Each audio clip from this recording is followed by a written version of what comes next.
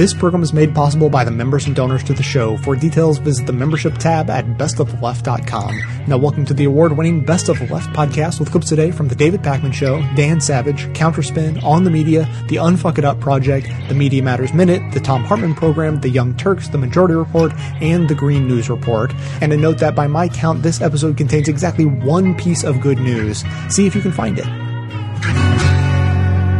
When people talk about positive or negative effect of religion, I like to look at whether religion specifically and religious beliefs have a tangible, a measurable effect in terms of impeding progress, impeding action. And time after time after time, we find evidence of that. And we find evidence of that in a Raw Story article, which points out that belief in biblical end times, in other words, the belief that there is just a date certain at which the earth will be destroyed, the universe will be destroyed by some higher power for any number of reasons, is actually making people, particularly religious conservatives, less interested in taking action on climate change. You surprised about this? Not at all. The United States has failed time after time to take real action to mitigate climate change. And one of the big factors in this, when you look at the research from David Barker of the University of Pittsburgh and David Bierce of the University of Colorado, is that a belief in biblical end times, that the world has an expiration date of sorts, is a motivating factor in the resistance behind curbing climate change. This is just... It's disturbing because of the reality, because it's so real. That's really what I think. The fact that such an overwhelming percentage of Republican citizens profess a belief in the second coming, 76% just a few years ago, according to our sample, suggests that governmental attempts to curb greenhouse emissions would encounter stiff resistance, even if every single Democrat in the country wanted to curb them. And the study is based on data from a couple of different studies, including the 2007 Cooperative Congressional Election Study.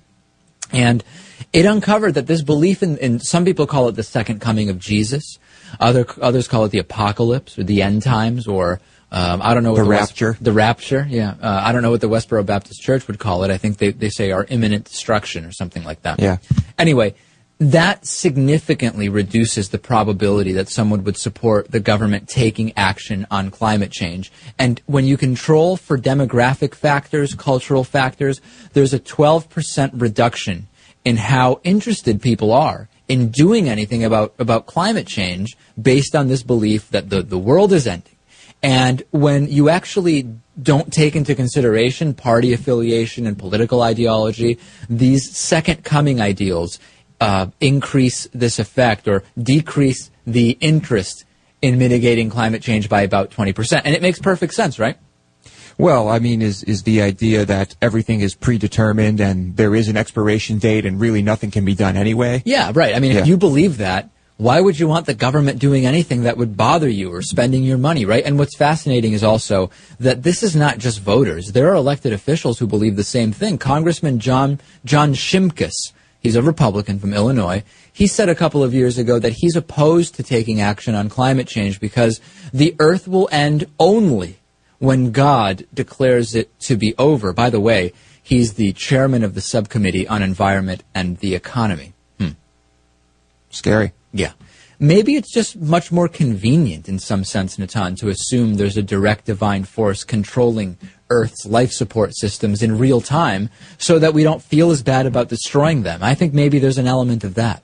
I just think this is totally hypocritical. I mean, we plan for earthquakes, tornadoes, all natural phenomena. This one just happens to sort of cause conflict or apparent conflict with some notions of how the world is and was and came to be. It makes no sense from a public policy standpoint. It's absurd to treat this any differently than any other natural process that we want to control for our benefit. Well, Lewis, we talk about an angry God. We've talked about studies about what kind of mental conditions correlate with belief in an angry God. If God exists and is paying attention to what these people are saying, God must be angry now. If you believe that a God would get angry, yes. But that idea seems kind of silly, too. So, I mean, basically, we've narrowed it down. There are two types of people who are against doing anything about climate change. The people who are trying to protect big business and people who believe in this ridiculous fairy tale. There you go. Lewis making it very, very clear. Couldn't have put a finer point on it if I tried.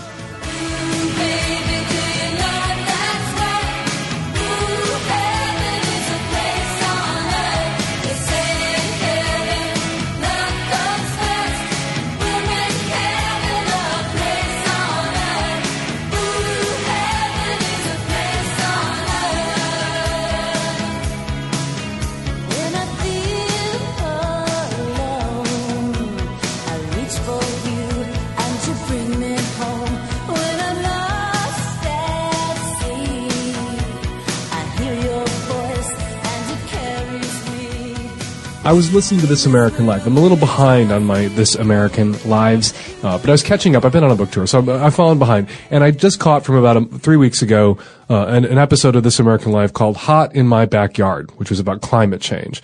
And a large part of this report takes place in Colorado. And reporter Julia Kumari Drapkin, I hope I'm pronouncing your name correctly, Julia, did a long report from Colorado where basically Colorado is on fire. In 2012, Colorado had a worst fire season ever, and now, of course, it's having an even worse fire season. Colorado is once again burning.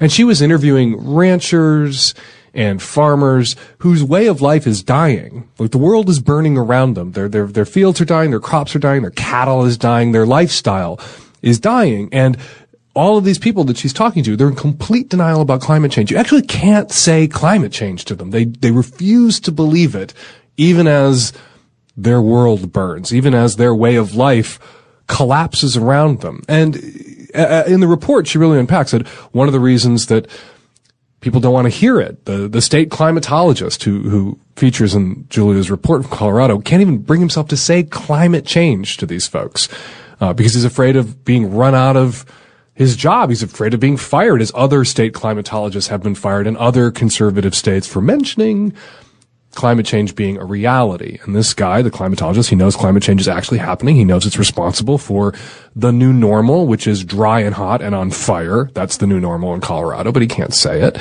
because he will be murdered by these ranchers who are being really harmed by climate change, and he can't actually level with them and tell them the truth about what is going on in their own communities, what is actually happening to them, because they don't want to hear it. And they will murder anyone who tells it to them. They'll kill anybody who tells them the truth. There's this moment in Julia's report where she's run off of ranch by an angry rancher when he realizes that she is doing an environmental report. And listening to this show, oddly enough, reminded me of nothing so much. Listening to these people whose lives, whose lifestyles, whose livelihoods are being destroyed by climate change, who will not hear those two words, who refuse to believe the science. Listening to those people, it reminded me of nothing so much as standing around gay bars in Chicago, New York, in 1983, 1984, and listening to gay men who were in complete denial about the fact that AIDS was a sexually transmitted infection. They refused to believe it. They would cut your head off if you suggested that, because then that meant they were doing something wrong. That meant that there was something about the way we had been living that had brought about this biological catastrophe, and they wouldn't hear it. AIDS was a government plot. It was bad drugs. It was this. It was that. It was not a sexually transmitted infection. And there was aggressive pushback. Anybody who that early in the AIDS epidemic dared to suggest that it was an STI, those were fighting words. You'd be thrown out of a bar for saying that. And how ironic is that? That, me as this gay guy listening to these ranchers and farmers and thinking, oh yeah, sounds like fags. Sounds like fags in 1983. You can't tell them the truth. They don't want to hear it. They're not ready to hear it. They're not ready to hear that the way we've been living is responsible for this catastrophe, and that we're going to have to make changes. Those ranchers, those farmers, people in red states, people in their SUVs, they don't want to make changes. Those gay guys, 1983, 1984 in Chicago, New York, they didn't want to make changes either.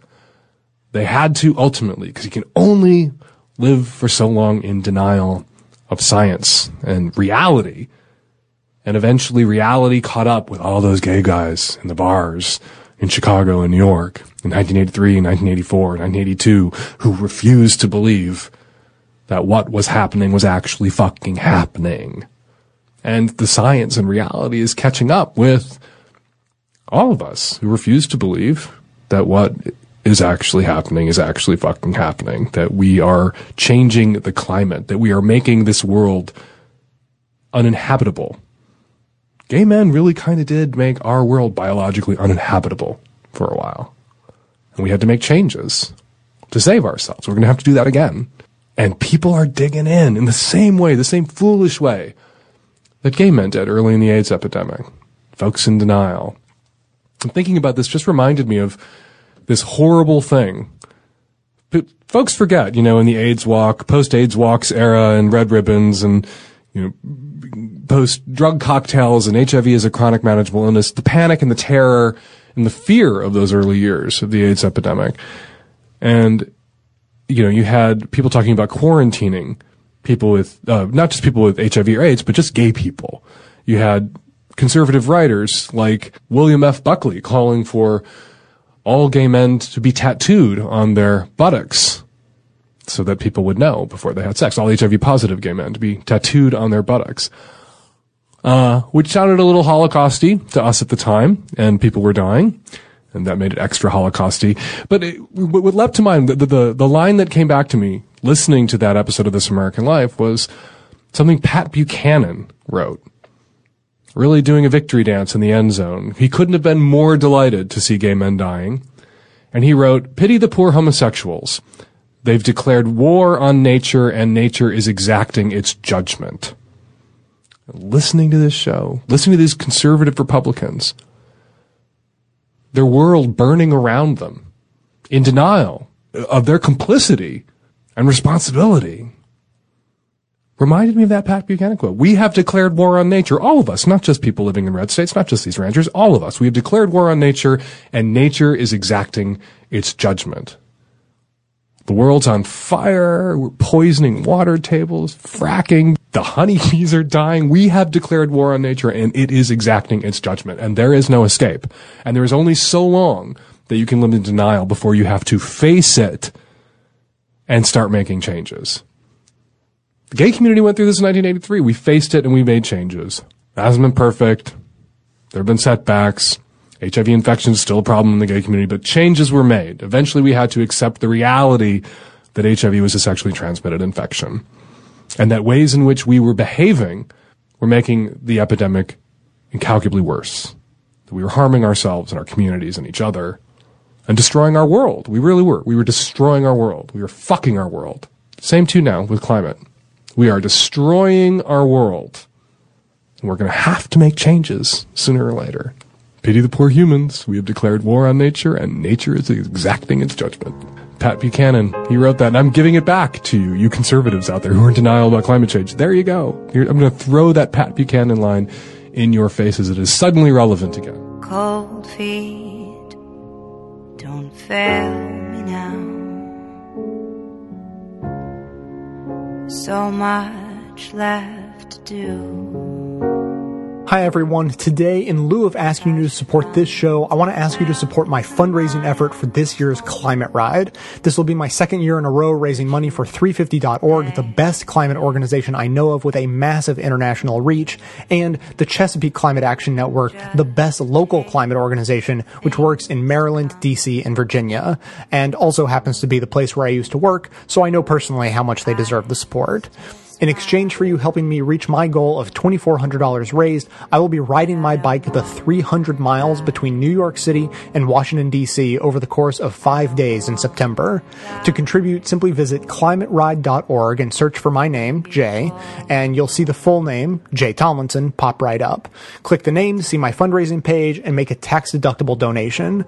I've already contributed to get the ball rolling. Thanks in advance for your support.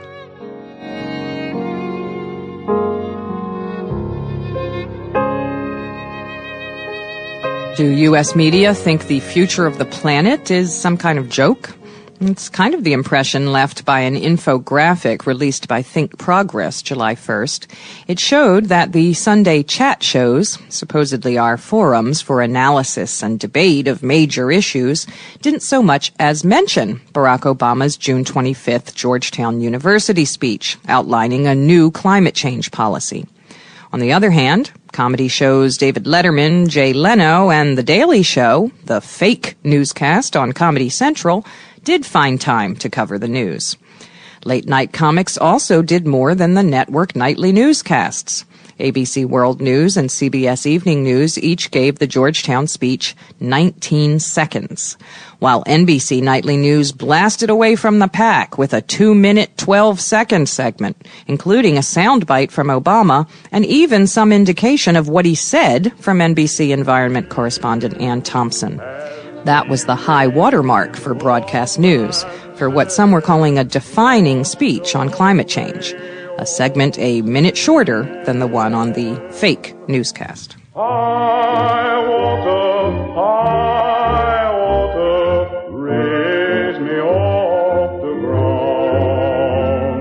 High water, you water, know what brings you round. Take me, make me white as cotton ball. Fracking, as you probably know, is a controversial method of energy extraction involving pumping tons of water, chemicals, and sand deep into the earth at extreme pressures to release oil or gas from shale rock.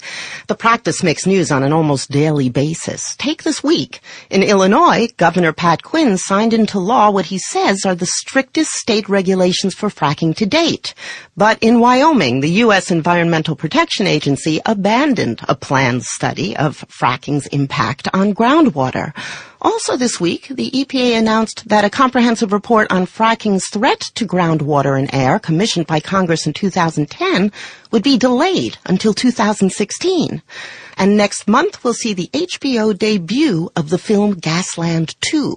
The fracking debate took on considerable steam in 2010 when the first Gasland came out, showing Americans who live near extraction sites alongside dying animals, sick children, and flammable tap water.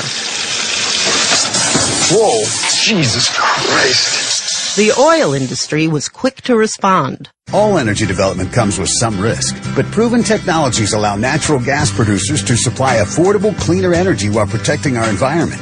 Abram Lustgarten, energy and climate reporter for ProPublica, says that the oil industry and environmentalists are battling hard for control of the fracking story. It's a full-scale war. When I first began reporting on this, the industry was caught off guard. The response to that has been to develop a very sophisticated public relations campaign. You see this in extensive sponsorship for NPR, for example, full-page ads in newspapers for the natural gas industry, a whole host of non-governmental organizations or lobbying groups that didn't even exist before, America's Natural Gas Alliance, Energy in Depth, the Clean Skies Foundation, and none of these places had even set up offices in 2008. You have gas industry representatives trolling on websites, contributing to chat threads, aggressively engaging in public hearings. Their basic assertion is there isn't hardcore scientific proof that processes associated with drilling are environmentally harmful. What about the optics of this? There is nothing more arresting than flammable water. Well, I think you've touched on exactly why that image has become so potent. And most of what we're talking about is stuff that happens thousands of feet underground, risks that might not be manifested for 10 years or 50 years or 100 years. And that presents a unique set of challenges for the media and for communicating about risk in general. I mean, water contamination is a phrase that no one wants to hear. Water blowing up is something that everybody universally knows is just not supposed to happen. Tell me about the work that you've done in this area. I'd been reporting on the oil industry for the better part of a decade, and in 2008 was told by a couple of geologists that I was interviewing that there was this process called hydraulic fracturing that was increasingly being used in drilling fields.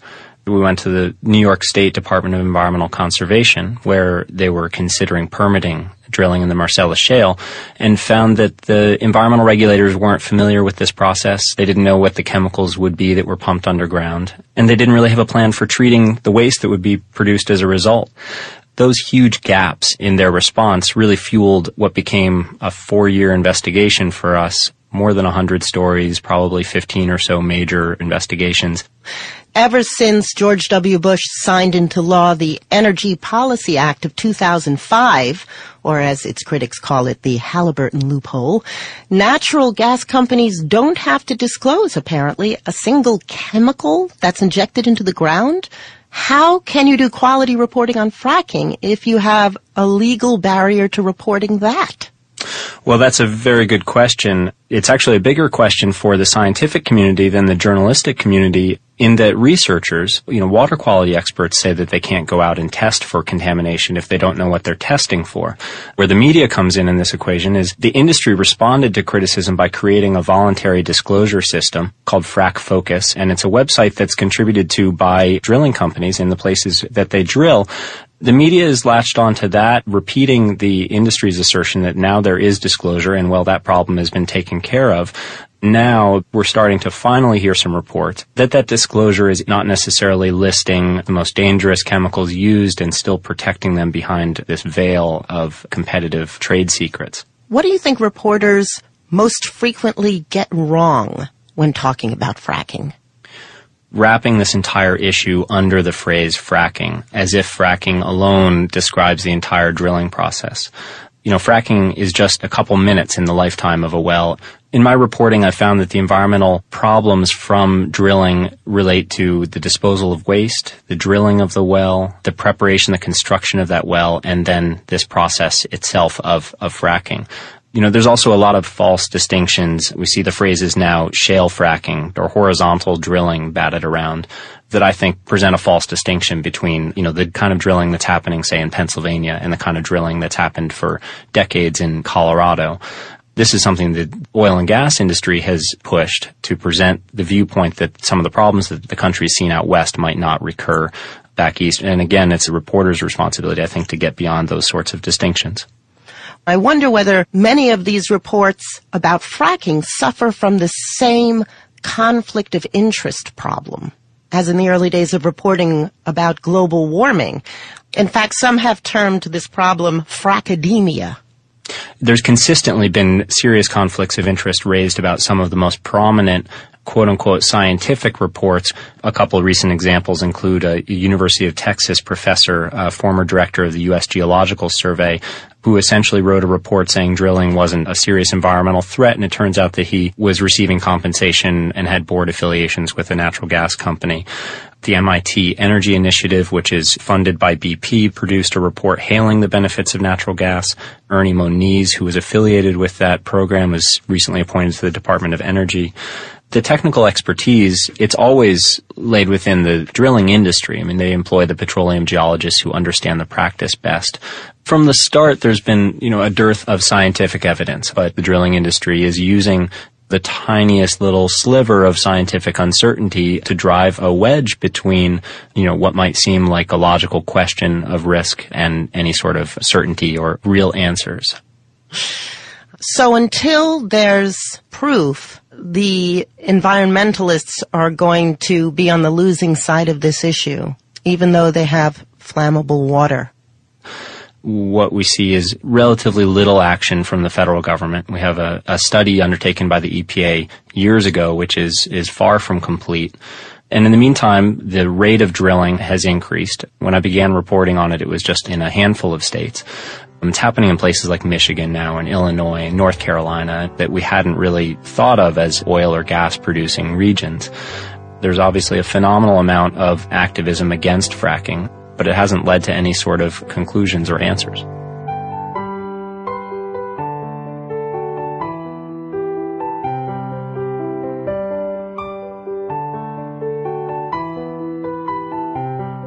This is the Media Matters Minute. I'm Coleman Lowndes. Media Matters released a report showing that the majority of CNBC's coverage in the first half of the year cast doubt on whether climate change exists. Let's take a listen to some of the worst examples from the network's hosts and contributors. Global warming has not convinced me that it is stated science. Thousands of respectable scientists disagree with the whole climate change theory. But when it comes to macroeconomics or climate change, I think trying to say that the scientific method is alive and well is a real stretch. A lot of scientists are now saying that rather rather than man-made industrial-related carbon emissions, that the real problem with the prior warming shift that may have occurred is sunspots or solar activity. Cold weather. That's climate change. Warm weather, climate change. Snow, climate change. Drought, climate change. No snow, climate change. Any type of change in the climate, whether it's warm or cold, rain or drought, snow or no snow. As the report notes, top companies have acknowledged the impact of climate change on their businesses. To read the rest, please visit MediaMatters.org.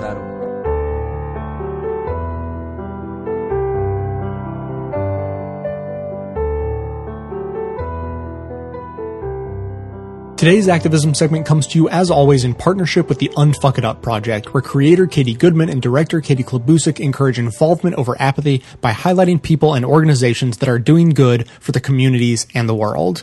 Today's campaign, Fracking Federal Land. Hydraulic fracturing, or fracking, is a natural gas extraction method you're likely aware of. Movements in several states, most notably New York and California, as well as numerous communities across the country, are working to ban the practice. Research points to evidence that the process of injecting chemicals deep into the earth may have results spanning from earthquakes to cancer. The Bureau of Land Management recently proposed revised federal regulations for fracking on federally owned lands. This would open up untold acres to an energy extraction method we have only begun to study and that likely is at least as harmful to the environment as the coal it is intended to replace. Initially, only a 30-day public comment period was scheduled, but on June 10th, the Bureau extended the window through August 13th, citing the complexity of the rule and the controversial nature of well stimulation. Food and Water Watch is a nonprofit organization committed to working towards a world where all people have access to enough affordable, healthy, and wholesome food and clean water to meet their basic needs. A world in which governments are accountable to their citizens and manage essential resources sustainably. Their role as government watchdog has put them out in front on the fracking fight at every level. Visit their site, foodandwaterwatch.org, to sign their petition to stop fracking on federal land now while the public comment period is still opened. There are other tools available, including links to state-level campaigns, a fracking action center to check on fracking in your own backyard, and even a quiz to check your knowledge level and learn more on this important issue. We are also including a direct link to submit comments to the Bureau of Land Management, a form distributed through Earth Justice via Mother Jones. The more citizen action between now and the deadline, the harder it will be for the administration to ignore. Decontaminating our water supply would be a monumental feat, so let's prevent it from becoming a necessity. Links to today's campaign will be in the show notes and all the usual places, and you can visit the Best of the Left Facebook page for this and other activism opportunities and to share actions for possible use on the show. Probably didn't fuck it up, but whoever they are, they fucked it up. Now it's fucked up.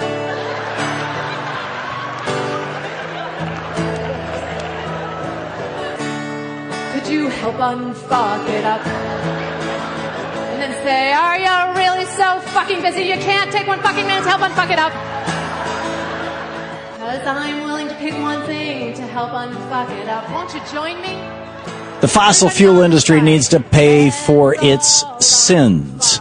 On Sunday, an out-of-control wildfire in Arizona claimed the lives of 19 members of the Granite Mountain Hotshots, an elite wildfire fighting team. It's thought that the firefighters died as they tried to protect themselves from the flames. They were using these heat-resistant shields, these heat, they're called heat tents, and they're like, reflective on the outside, but they're fairly lightweight, and you get a really intense fire, it just cooks them. It's like, rolled up in tinfoil. It's a terrible thing. And the massive wildfire near the town of Yarnell, Arizona, has now burned nearly 8,500 acres. And as of this morning, it was at 0% containment. This is a mind-boggling tragedy. The death of the 19 firefighters, the deadliest single event for firefighters since 9/11. And when those brave firefighters are laid to rest later this week, their funeral costs are most likely going to be paid for by their family members. And that should not be the case. Because it was the fossil fuel industry in this country that killed these men. And the fossil fuel industry should be responsible for paying for their funerals. These deaths are just the latest example of the overwhelming negative externalities associated with America's addiction to toxic and dirty fossil fuels. A negative externality, this is fancy economic speak. It's a cost borne by all of us that was produced by a private entity and then dumped on us, externalized from that business onto us. Externalities reduce the cost of business for corporations, which in turn increases their profits. The fossil fuel industry is going to do anything they can to protect these externalities because it means that they can dump their trash in the form of carbon dioxide on you and me, into our air, into our atmosphere, into our world, into our oceans, without their having to pay a dime for it. And profiting off of externalities is, frankly, at the core of the business model for many corporations in America, especially those in the fossil fuel industry. The TEEB for Business Coalition put together a report on the top 100 global environmental externalities, and they said that they're costing the global economy about $4.7 trillion a year. That includes the economic costs of greenhouse gas emissions, the loss of natural resources, the loss of nature-based services such as carbon storage by forests, climate change, and air pollution-related costs, health costs. And the primary production and processing sectors analyzed in that report, like the fossil fuel industry, are estimated to have externality expenses for which you and I pay, totaling $7.3 trillion. This is how much they're scamming from us, the fossil fuel industry. This is 13% of global economic output back in 2009 when the year that they were looking at those numbers. $7.3 trillion that you and I are paying out of our pocket that's just bottom line money for the fossil fuel industry, for the coal, natural gas, and oil companies. When it comes to fossil fuel industry-driven climate change, one of the biggest negative externalities that you and I have to cope with and pay for is this drastic increase in extreme weather. Which brings us back to these dead firefighters. According to the National Oceanic and Atmospheric Administration, in 2011 and 2012, there were 25 floods, droughts, storms, heat waves, and wildfires that each cost at least $1 billion. And 1,100 fatalities. And $188 billion in collective damages. That $188 billion was not paid for by the fossil fuel industry. Who caused it? It was paid for by you and me. And the way it stands right now, the fossil fuel industry has no incentive to change its way. There's no incentive to invest in cleaner and greener technology, no incentive to pollute less, and no incentive to curb global warming. But we can change that. Here's why they have no incentive. The fossil fuel industry is the only industry in America that does not pay a penny to dump their trash. The waste that they produce, primarily carbon dioxide, is driving climate change and helping to increase the number of superstorms, heat waves, and deadly wildfires. It's time to stop all of this damage to our planet. It's time to stop the fossil fuel industry from killing people. You know, it's time for an intervention. And we need to do it by putting a cost on the fossil fuel industry's waste material. How do you do that? Carbon tax. As soon as we have a carbon tax, all of the clean and green energy alternatives to fossil fuels become economically viable. And fossil fuels become more expensive than anything else. If the Exxons and BPs and Koch Industries of the world were forced to pay for the emissions that they put out through carbon tax, they'd have more of an incentive not to pollute the environment. So here it is, real simply. Time to stop letting the fossil fuel industry openly, nakedly, proudly pollute our air. I've had people on from the fossil fuel industry on this program, or people funded by scientists, funded by the process. Oh, you know, carbon dioxide is food for plants. They need more of it. So our coal-fired power plant is feeding the plants. Right. They proudly pollute our air. They're damaging our ecosystems. They're destroying our environment. And it's like that T-shirt, you know, my parents went to France and all I got was a stupid T-shirt. Well, you know, all we get are these stupid superstorms, health ailments, charred houses, and dead firemen. So if you want to do something about this, call your lawmakers in Washington, D.C. Go to callcongress.org. There's phone numbers there, toll-free numbers, and the regular number, and tell them to just say no, to paraphrase Nancy Reagan. Just say no to fossil fuel subsidies. And how about saying yes to a carbon tax? Pretty straightforward stuff. It's amazing because the International Energy Agency just released this report saying that, by 5 years from now, just 5 years from now, a quarter of all the energy produced in the world is going to be from solar and wind and biomass and geothermal and hydro. A quarter. It will exceed natural gas. It is the fastest growing piece of the energy sector. If we put a carbon tax into place tomorrow, that 5-year window would become a 2-year window or a 1-year window. That's how fast people will change. I mean, walk through any office building in America and look up at the lights. Do you still see old incandescent bulbs? No, you see fluorescents. Why? Because they are less expensive. They burn longer, they consume less electricity. They're less expensive. Many places are going to LEDs. They're even less expensive. They're just starting to make that transition, actually, to where they're radically less expensive. I got a new flashlight the other day. It was an LED bulb. Rechargeable flashlight. So, it's time for us to simply say, sorry, carbon industry, but you don't get to dump your trash in our air anymore without paying. The garbage collectors would like the fee. If we're going to live in a dump, let's at least be paid for it. Let me tell you how it will be. There's one for you, 19 for me. Cause I'm a tax man. Yeah, I'm a tax man. Should 5% appear too small? I'll be thankful I don't take it all. Cause I'm a tax man. Yeah, I'm a tax man. An artist by the name of Nikolay Lon has created this video where he shows what the West Coast will look like in coming decades based on forecasts by climate scientists. So I love this for a number of different reasons because it really helps you visualize what the West Coast is going to look like if we don't change our habits. Let's take a look. This is the Venice Beach Boardwalk as it is now.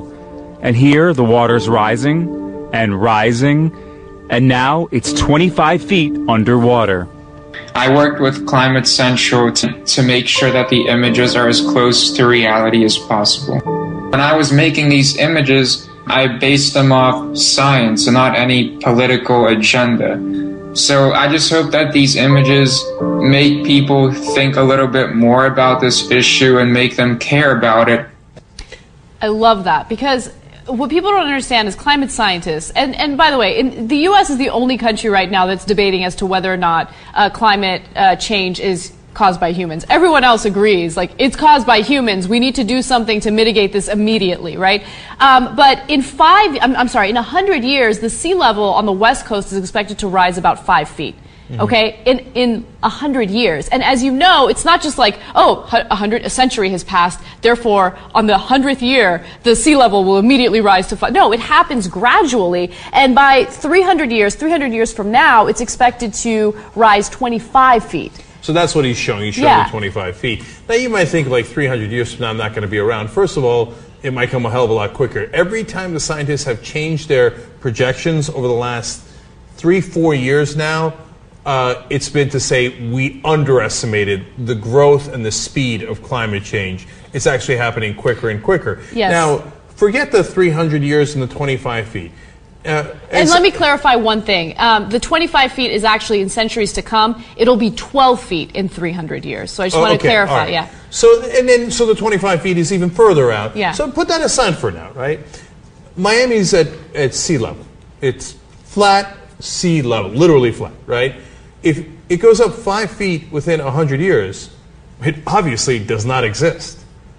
Okay, you can't have 5 feet of extra water on South Beach and be able to adjust. You just cannot adjust. And as Anna pointed out, it doesn't happen at the end of the 100 years. It happens gradually.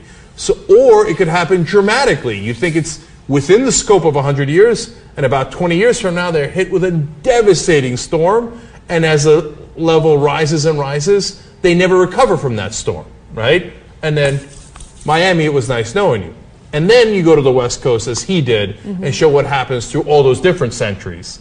And so, it's not off in the distance. It's happening right now. It's just only a matter of how quickly it catches up with us. Exactly. But and to be clear, it doesn't mean that within our lifetimes, the pictures you saw of Venice Beach are going to be totally underwater, right? It's just keeping it real as to what the science indicates will happen over time. And I think that that's actually a little problematic because a lot of people have the thought process of, well, I'm not going to really see this in my lifetime, so who cares? But like Cenk says, it's happening quicker. You know, the pollution we're putting out there, it increases all the time. So you got to do something now. I mean, what we're experiencing with climate change right now is not because of what we've done in our lifetime. It's from decades prior to us. You see what I'm saying? It takes a while to kick in. And by the way, one last bit of horror. When the ice caps completely melt, the carbon that was trapped within the ice caps is then released, thereby creating an even more vicious cycle. And then you can't ever put that carbon back into the ice caps. That's out in the atmosphere, and we never, get it back. So it's not just climate change; it's also the consequences of climate change that then make climate change even worse. Right. It accelerates. Those carbons are not man-made, but once they're released because of man-made reasons, well, they're out in the atmosphere as well, and it'll take hundreds of years to recover from that. And by the way, it's not like as far as it happening in our lifetimes. I have a bet with Dave Kohler, who works on the Young Turks, that South Beach is wiped off the face of the map within our lifetime. Okay, and if it does, I get $20. And we sink, and we drown, and what is lost can never be found. How would you like to be able to read books and periodicals without the need for tree-killing paper, the actual ability to read, or having to pay a giant corporation for the pleasure? I sure would, but I don't think that exists. 2 out of 3 ain't bad, though, because Audible, an Amazon company, is just such a giant corporation that can make these other wishes a reality. By signing up at audiblepodcast.com/best, you'll receive a free audiobook of your choice, yours to keep even if you cancel within the 14-day free trial. That's audiblepodcast.com/best to take something for nothing from a company who obviously didn't write the copy for this advertisement.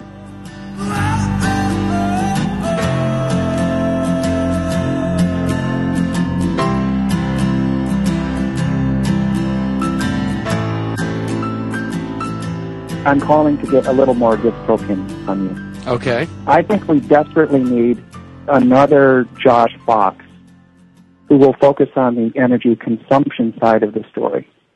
And by that, I specifically mean car culture and suburbia, and how the reality is that the vast majority of Americans who live their daily lives walk out of the house where they live and get in a car to go do everything. Buy groceries, go to work, go to the doctor, whatever it is. And the answer is not to build, in my view, some more energy-efficient car. I just think that that's not plausible. Nor is it to just put in bike lanes everywhere, which is what the city of Madison has done. But to directly take this on. And I know you've had James Howard Kunstler on in the past who has written about this.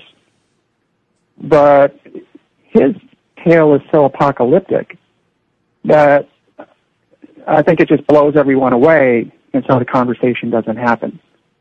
But anyway, I think we need that, and then I'll just add this note. On the political side, I remember how, and I'm certain you guys do, how during the election, there was this one debate where somebody asked about the price of gas, and the conversation just became ridiculous. About all of the above or something like that? I mean, I'll finish that. Well, what are your thoughts about this? Hold on. Well, let me ask you one more question. If you've got a suggestion on a guest on this, I mean, there was a guy who there was a guy I interviewed, his name, Covell, I think it was. Was it Joel? Joel Covell. And he was a Green Party candidate for president, I think against Nader. He ran against Nader. And I had him on the show, I think back in the Cedar on Sundays days. And he had done a film based upon a book of his, I think that was called The Really Inconvenient Truth, and had done a film, and it was, frankly, sadly, not a very good film in terms of a film. But the point is that he took issue with the notion of the whole idea behind The Inconvenient Truth, which was that you need to switch out light bulbs and this and that, and you need to do small things in your everyday life to reduce consumption in some fashion, as opposed to a full-scale understanding of that we have to change the way that we consume, the way that we travel, the way that we function, et cetera, et cetera. And that we need more government policy. This is not a question of individual morality. This is a question of government policy. I mean, and I agree with that. But I don't agree that it's going to have to be that individuals are going to have to make the choice to do this. I mean, we're going to have a major government policy. And frankly, the reason why it's so hard to find individuals who are talking about that at this juncture, as opposed to getting apocalyptic, is because it is so hard to even there's almost no space, no oxygen for that argument, that there is a sort of a genuine, large-scale response to global climate change that is even sort of, you can even argue about at this point. And in part because those forces that want to deny global climate change because of their own profits are so successful, and the pre-existing desire for people not to say, like, I'm not going to drive places, or, I mean, I'm not going to, whatever it is that consumes energy. I mean, that is our whole sort of, that is our birthright in this country, to consume. That's what we were told to do after 9/11. I mean, that is the problem. But, I mean, if people have suggestions, by all means, email me at majorityreporters@gmail.com. And, that said, the problem with, just raising cafe standards and having hybrid cars is that and recycling and stuff like that, is that we feel like we're genuinely doing something, when in fact, I don't know that we are. Or maybe we're mitigating things, but on a level that may be more problematic just because of the impact that it has on our psyche, as opposed to the impact that it has on slowing global climate change. I think it's interesting, though. I mean, I think you were kind of alluding to this, though, that the more radical suggestion about us significantly changing our lifestyles so that we live in a less all-consuming way. And then on the other hand, the kind of like, it's fine, just bring your bag to the grocery store, recycle, drive a Prius, whatever. The burden on individual behavior is so disproportionate from the real macro forces that drive this stuff. Policy, corporations, trade. On that level, I mean, those things do need to be addressed pretty fundamentally, way beyond lifestyleism. Here's the problem, is that, when environmentalists talk about this, that there's always the accusation that what you really want to do is simply change the way America works. You want to get rid of capitalism. And on some level, that it is at least arguable that, well, on some level, that may be the only real legitimate response. Now, with that said, I've heard Josh Fox argue, we didn't have time to really get into it, but I argue quite eloquently that we already have the renewable sources that we need to, in many ways, diminish our reliance on hydrocarbon fuel. And urban design questions and density and walking places versus driving places. Yes. I mean, a lot of these things, again, I know Amory Lovins is another guy who says that all the time, and I don't have the wherewithal to judge all of these things, but he does say if we just through efficiency and renewables were actually fully invested in, we could get there very quickly. Yeah, it's hard to imagine that when you look at some of the great sort of expenditures and projects that America has undertaken over the years, that we could not marshal the forces to do this. But again, Josh Fox explained, I think, one of the primary reasons why this is not happening, and that is because these hydrocarbon energy companies own our government on a multitude of levels. And that's why, that's why, the one of the most infuriating parts of talking with Josh and watching the film was the Ed Rendell thing. I don't know how Ed Rendell, I understand how he gets on Morning Joe, but I don't understand how Ed Rendell goes on any program on MSNBC and is considered a legitimate voice for anything other than just shilling for corporate America. There's plenty of other examples on the network, and but it really is stunning. And I think I don't know. That's what infuriates me. He's probably the most brazen overall. But I was actually thinking that. I think, again, that's what's pretty amazing about what Bill McKibben's doing is he's kind of connecting those two things because he's giving you paths to activism on this that could be really you're speaking impactful. About his divestment tour on college and even just that whole model that you can take ownership of this issue in whatever way you want using this platform, and that's a meeting of lifestyle and activism that hasn't really been presented before, and I think that's why that could end up being really important. Yeah, I think, sort of the convergence of how, and particularly, the question of the insurance rates in Miami. It's sort of a dry topic, but the government is now in the business of having to insure all that, and you could be looking at an economic catastrophe and understand that the first people to suffer under an economic catastrophe, are low-income and middle-income people. And when that convergence, when that understanding of this is also fundamentally a populist issue, because we have these corporations who are, again, it's one more example of socializing the costs. When that methane that leaks off into the air, they're socializing the costs. We're going to be paying for that methane. This is not just a question of what's, it's not cleaner. It's not just that it's not cleaner. We are paying for it in real dollar terms as well. They are socializing the cost, and they are just privatizing the profits here.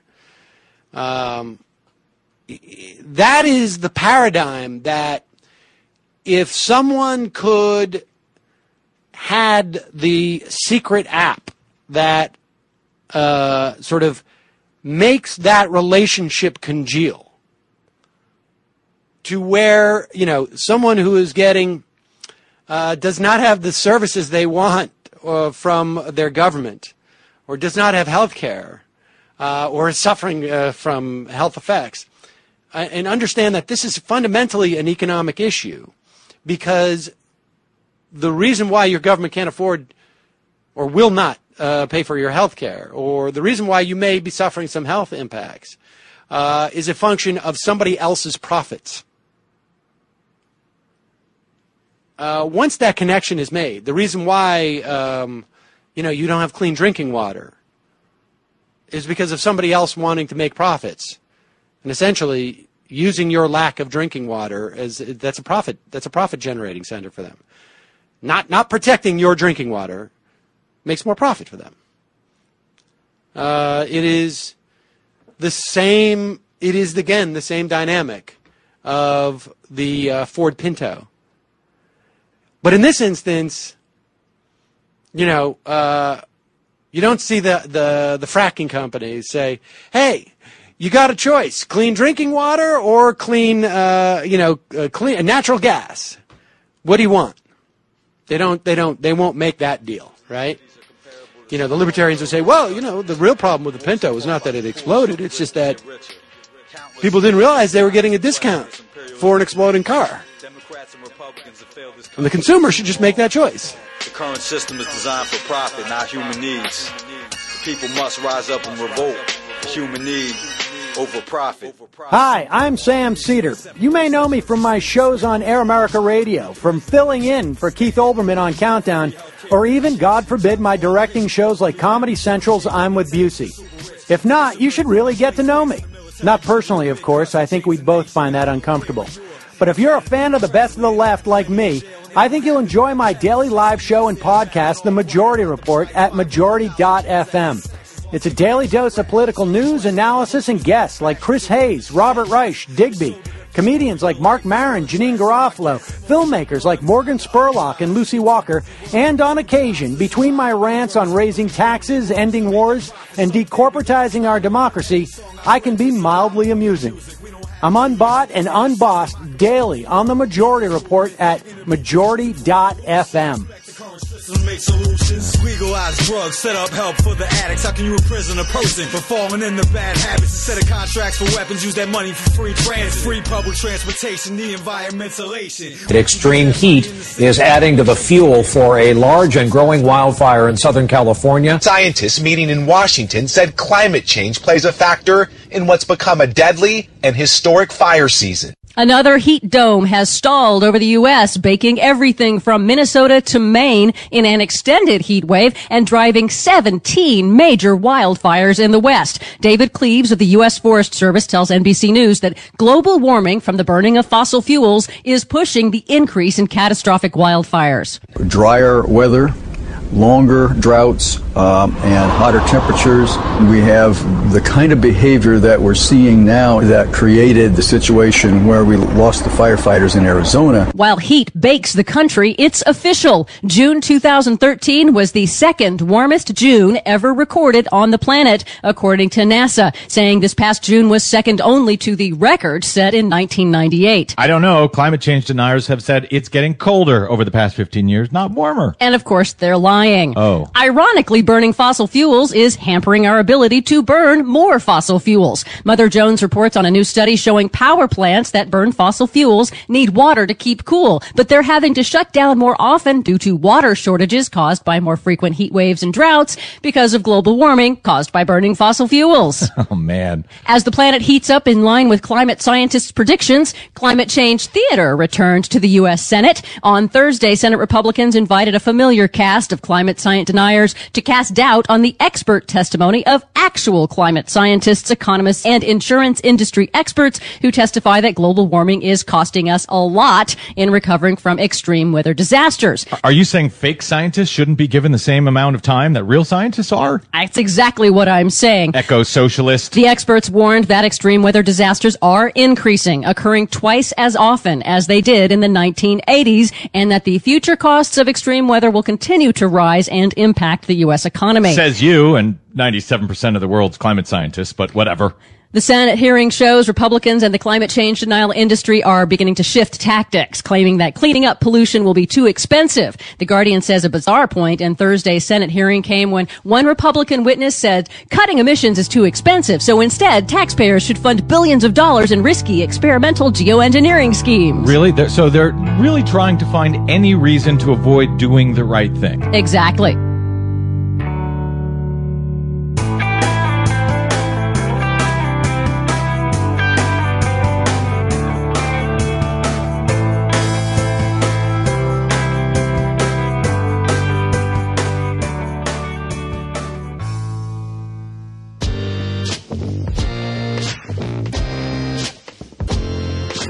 Hey Jay, this is Josh in Dallas, and I just had two quick things. I just got done listening to your latest episode about the prison nation, and I think one of the issues we need to think about is how hard it is because of the, media and the popular perception of prison for people who aren't progressives and who don't really know what's going on in our prisons today. Is that everybody thinks, prisoners have a cush life. They talk about how prisoners have cable TV and conjugal visits, and they seem to want to make prison sound like it's better than being in the outside. And when you're trying to fight that kind of point of view, which is totally and completely not based in reality, it makes it that much tougher to reform the system. And the other point I want to make is your commentary on rape jokes at the end of the episode. Spot on. Everything you said was exactly right in response to the caller voicemail who left the message about, comedy and rape jokes shouldn't be off limits and that sort of thing. But I did want to bring up, and I don't think I've heard anybody on the show where you mention Patton Oswalt's thing that he posted about mid-June. It's just called Thievery, Heckling, and Rape Jokes, and it was posted on his website. You can also find it on Slate. If you go to Google and just search Patton Oswalt rape, it'll come right up. He wrote an amazing piece. He's done a complete 180 because he was one of the comedians who stood up for Daniel Tosh, and he completely reversed his view, which I was really excited about it because he's one of my favorite comedians, and I hated that he was really regressive on the rape issue. But if you read it, it's really long, but it's totally worth it. I just slow clap after I finished reading it because, there's a famous comedian who finally gets it, who finally understands why rape jokes, and specifically rape jokes that blame the victim or hurt the victim, are wrong and bad, and we need to completely do away with them. So I encourage all your listeners to check it out. Just search Patton Oswalt rape and look for thievery, heckling, and rape jokes, and check it out. Thanks. Bye.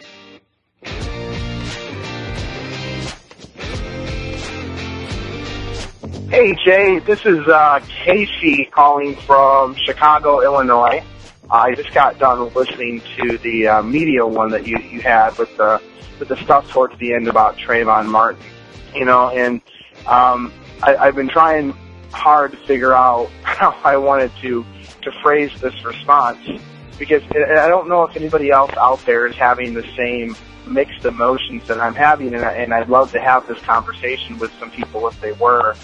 I am a white man. I'm a gay white man, so I have the minority thing going for me in that regard. However, as a white man, you talked a lot about white privilege and things like that. But after the verdict came down, and while my heart sank for Trayvon Martin's family, and for the black communities, for that matter, the responses that I saw on my social media feed created this strange racial divide among my friends, black, white, where my black friends were outraged to the point of anger, and my white friends, many of them didn't have that same visceral response, and I didn't have that same visceral anger response at the decision itself, because in my world and what I see, the justice system did what it was supposed to do. It protected the rights of the accused, much to the dismay of many people in this country, which is the justice system that we all are held accountable to. But in the same regard, when frustration comes with the law in Florida, the stand your ground law, and the fact that this situation even had to have occurred, and this trial even had to have occurred, that if that stand your ground law wasn't there, George Zimmerman would have been arrested earlier, he would have been charged with a different crime, and this conversation that might not necessarily be having the same topics. The pit of my stomach is like, why am I not more angry about this? Because it's not the court system that I'm upset with, because the court system is our court system. And imperfect as it is ours. And until somebody can figure out a way to do it better, it's hard for me to be angry at that. And while there's no justice for Trayvon, which is just horrendous, I don't know where we go from here. I don't know how we go further from this. And I don't know if anyone else is struggling or having these same thoughts as I am, because, like I said, my heart breaks for Trayvon's family and anyone who's ever had to experience this. And maybe it's this white privilege guilt that I'm experiencing. But is anyone else out there having that same question? are those same questions about where do we go from here, and not just the rhetoric of it, but the actual practical application of how do we make this world better, this country better, and what can we do. So anyway, thanks, Jay. Keep up the great work. Bye-bye. Hey, Jay, this is Rob from Spokane, Washington. Just wanted to thank you for putting together a piece on the George Zimmerman trial, and also wanted to give a shout-out to Elon James White and everybody at the TWIB radio program. Thanks a lot for giving a 50-year-old white guy a chance to sit back and listen and develop a little empathy and realize what sort of thing people my age with kids are going through on the other side of things. It's a terrible thing, and I hope we get through it and get some changes made. Thanks. Bye.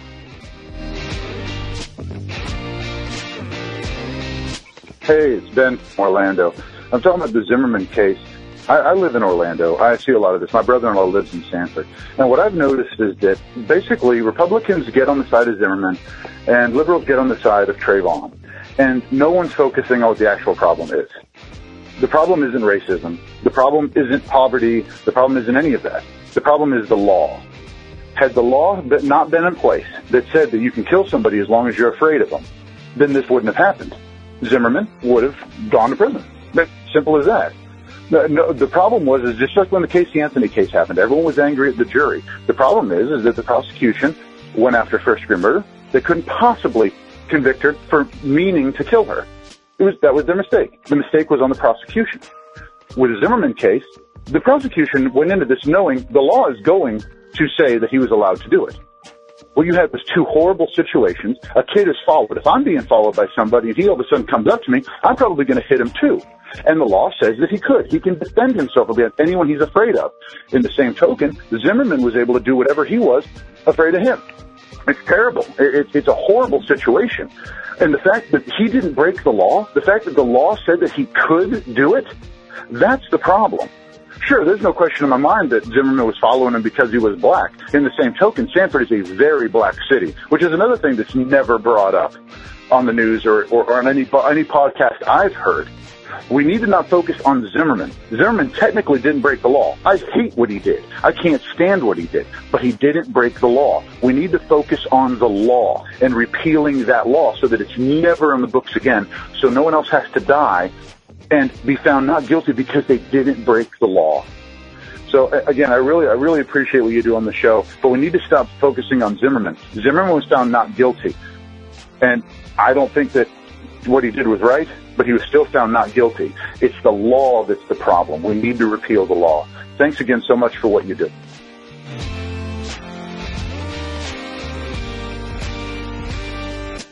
Thanks for listening, everyone. Thanks to the volunteers who help gather clips to make the show possible, and thanks to all those who call into the voicemail line. If you'd like to leave a comment, question, or activist call to action yourself to be played on the show, the number to dial is 202-999-3991. So a little bit of background information. The reason why every episode I produce is always under an hour and 20 minutes long is so that people can share the episodes by burning them to an 80-minute CD to give to people who maybe don't use the internet or just aren't podcast savvy, that sort of thing. So for the Trayvon Martin Zimmerman trial episode, obviously I had to keep it under an hour and 20 minutes, and I started with in the neighborhood of 6.5 hours worth of content to sift through to get it down to what I eventually did, about an hour and 15 minutes of content. And if I could have picked just one more clip, an extra 3.5 minutes, it would have been this one that I'm about to play for you. And I'll play it now because it fits perfectly with the voicemail we just heard. This is John and Molly Neffel, the hosts of Radio Dispatch, talking about the difference between justice and the laws on the books. I think people are right to, if people are saying, well, Zimmerman got off because of the law, you can say, well, okay, so let's change that law. But I think it's very important to also say, include the other conversation, which is this is bigger than that. And I was talking to Gideon about this yesterday, and he was like, and he was saying all these people are saying, well, by the letter of the law, the jury did the right thing. And Gideon was like, well, justice isn't necessarily about the letter of the law. Justice is about actual justice. And so if the letter of the law is not just, then making the right decision based on the letter of the law is not necessarily just, right? Like, theoretically, the concept of American justice can also include the fact that sometimes laws are not just. Like, that's part of American history, is realizing the laws that are not just. So I think it's really important to problematize all of the people who are like, well, the jury did the right thing because of the law, which might be the case, but also then, as people who are challenging stand your ground laws are doing, then you say, okay, well then this law is unjust, and perhaps even bigger than stand your ground laws, a lot of laws are unjust. Right, and who makes the laws, and who writes the laws, and who gets to serve as arbiter of when certain laws get enforced. You have discretion at the police level, you have discretion at the prosecution level from district attorneys, and then to go even back farther, you have groups like ALEC, who are these incredibly powerful conspiracies of corporations who get together and write model legislation, and then it goes to the states, and the states pass it, and so the states serve as these sort of little laboratories for how you can get charter schools in, or how you can get stand your ground in, or how you can dismantle women's autonomy and all that stuff.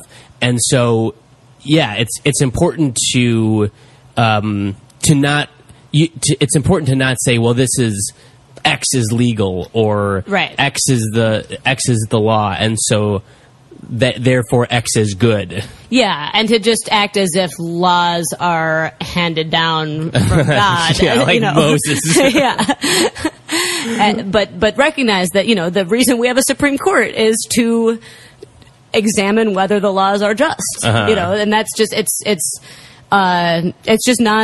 that's not always included in how we talk about obeying laws. And just as a total tangent, that's also how a lot of partisans are defending Obama's NSA program, by saying there were no laws broken. Oh, yeah. They don't know that. They're saying things that they don't understand, but that's their justification.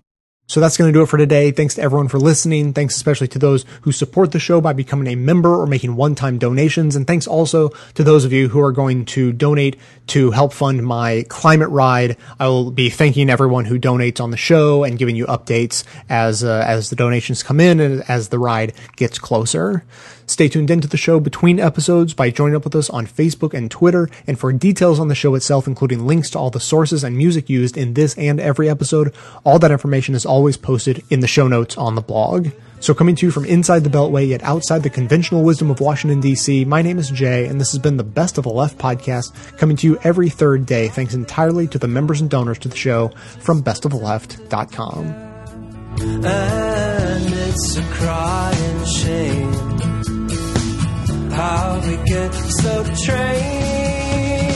We can see past our own sad stories and wonder what we're missing. We can see past our own sad stories and forget how to listen. We can see past our own sad stories and wonder what we're doing. Can't see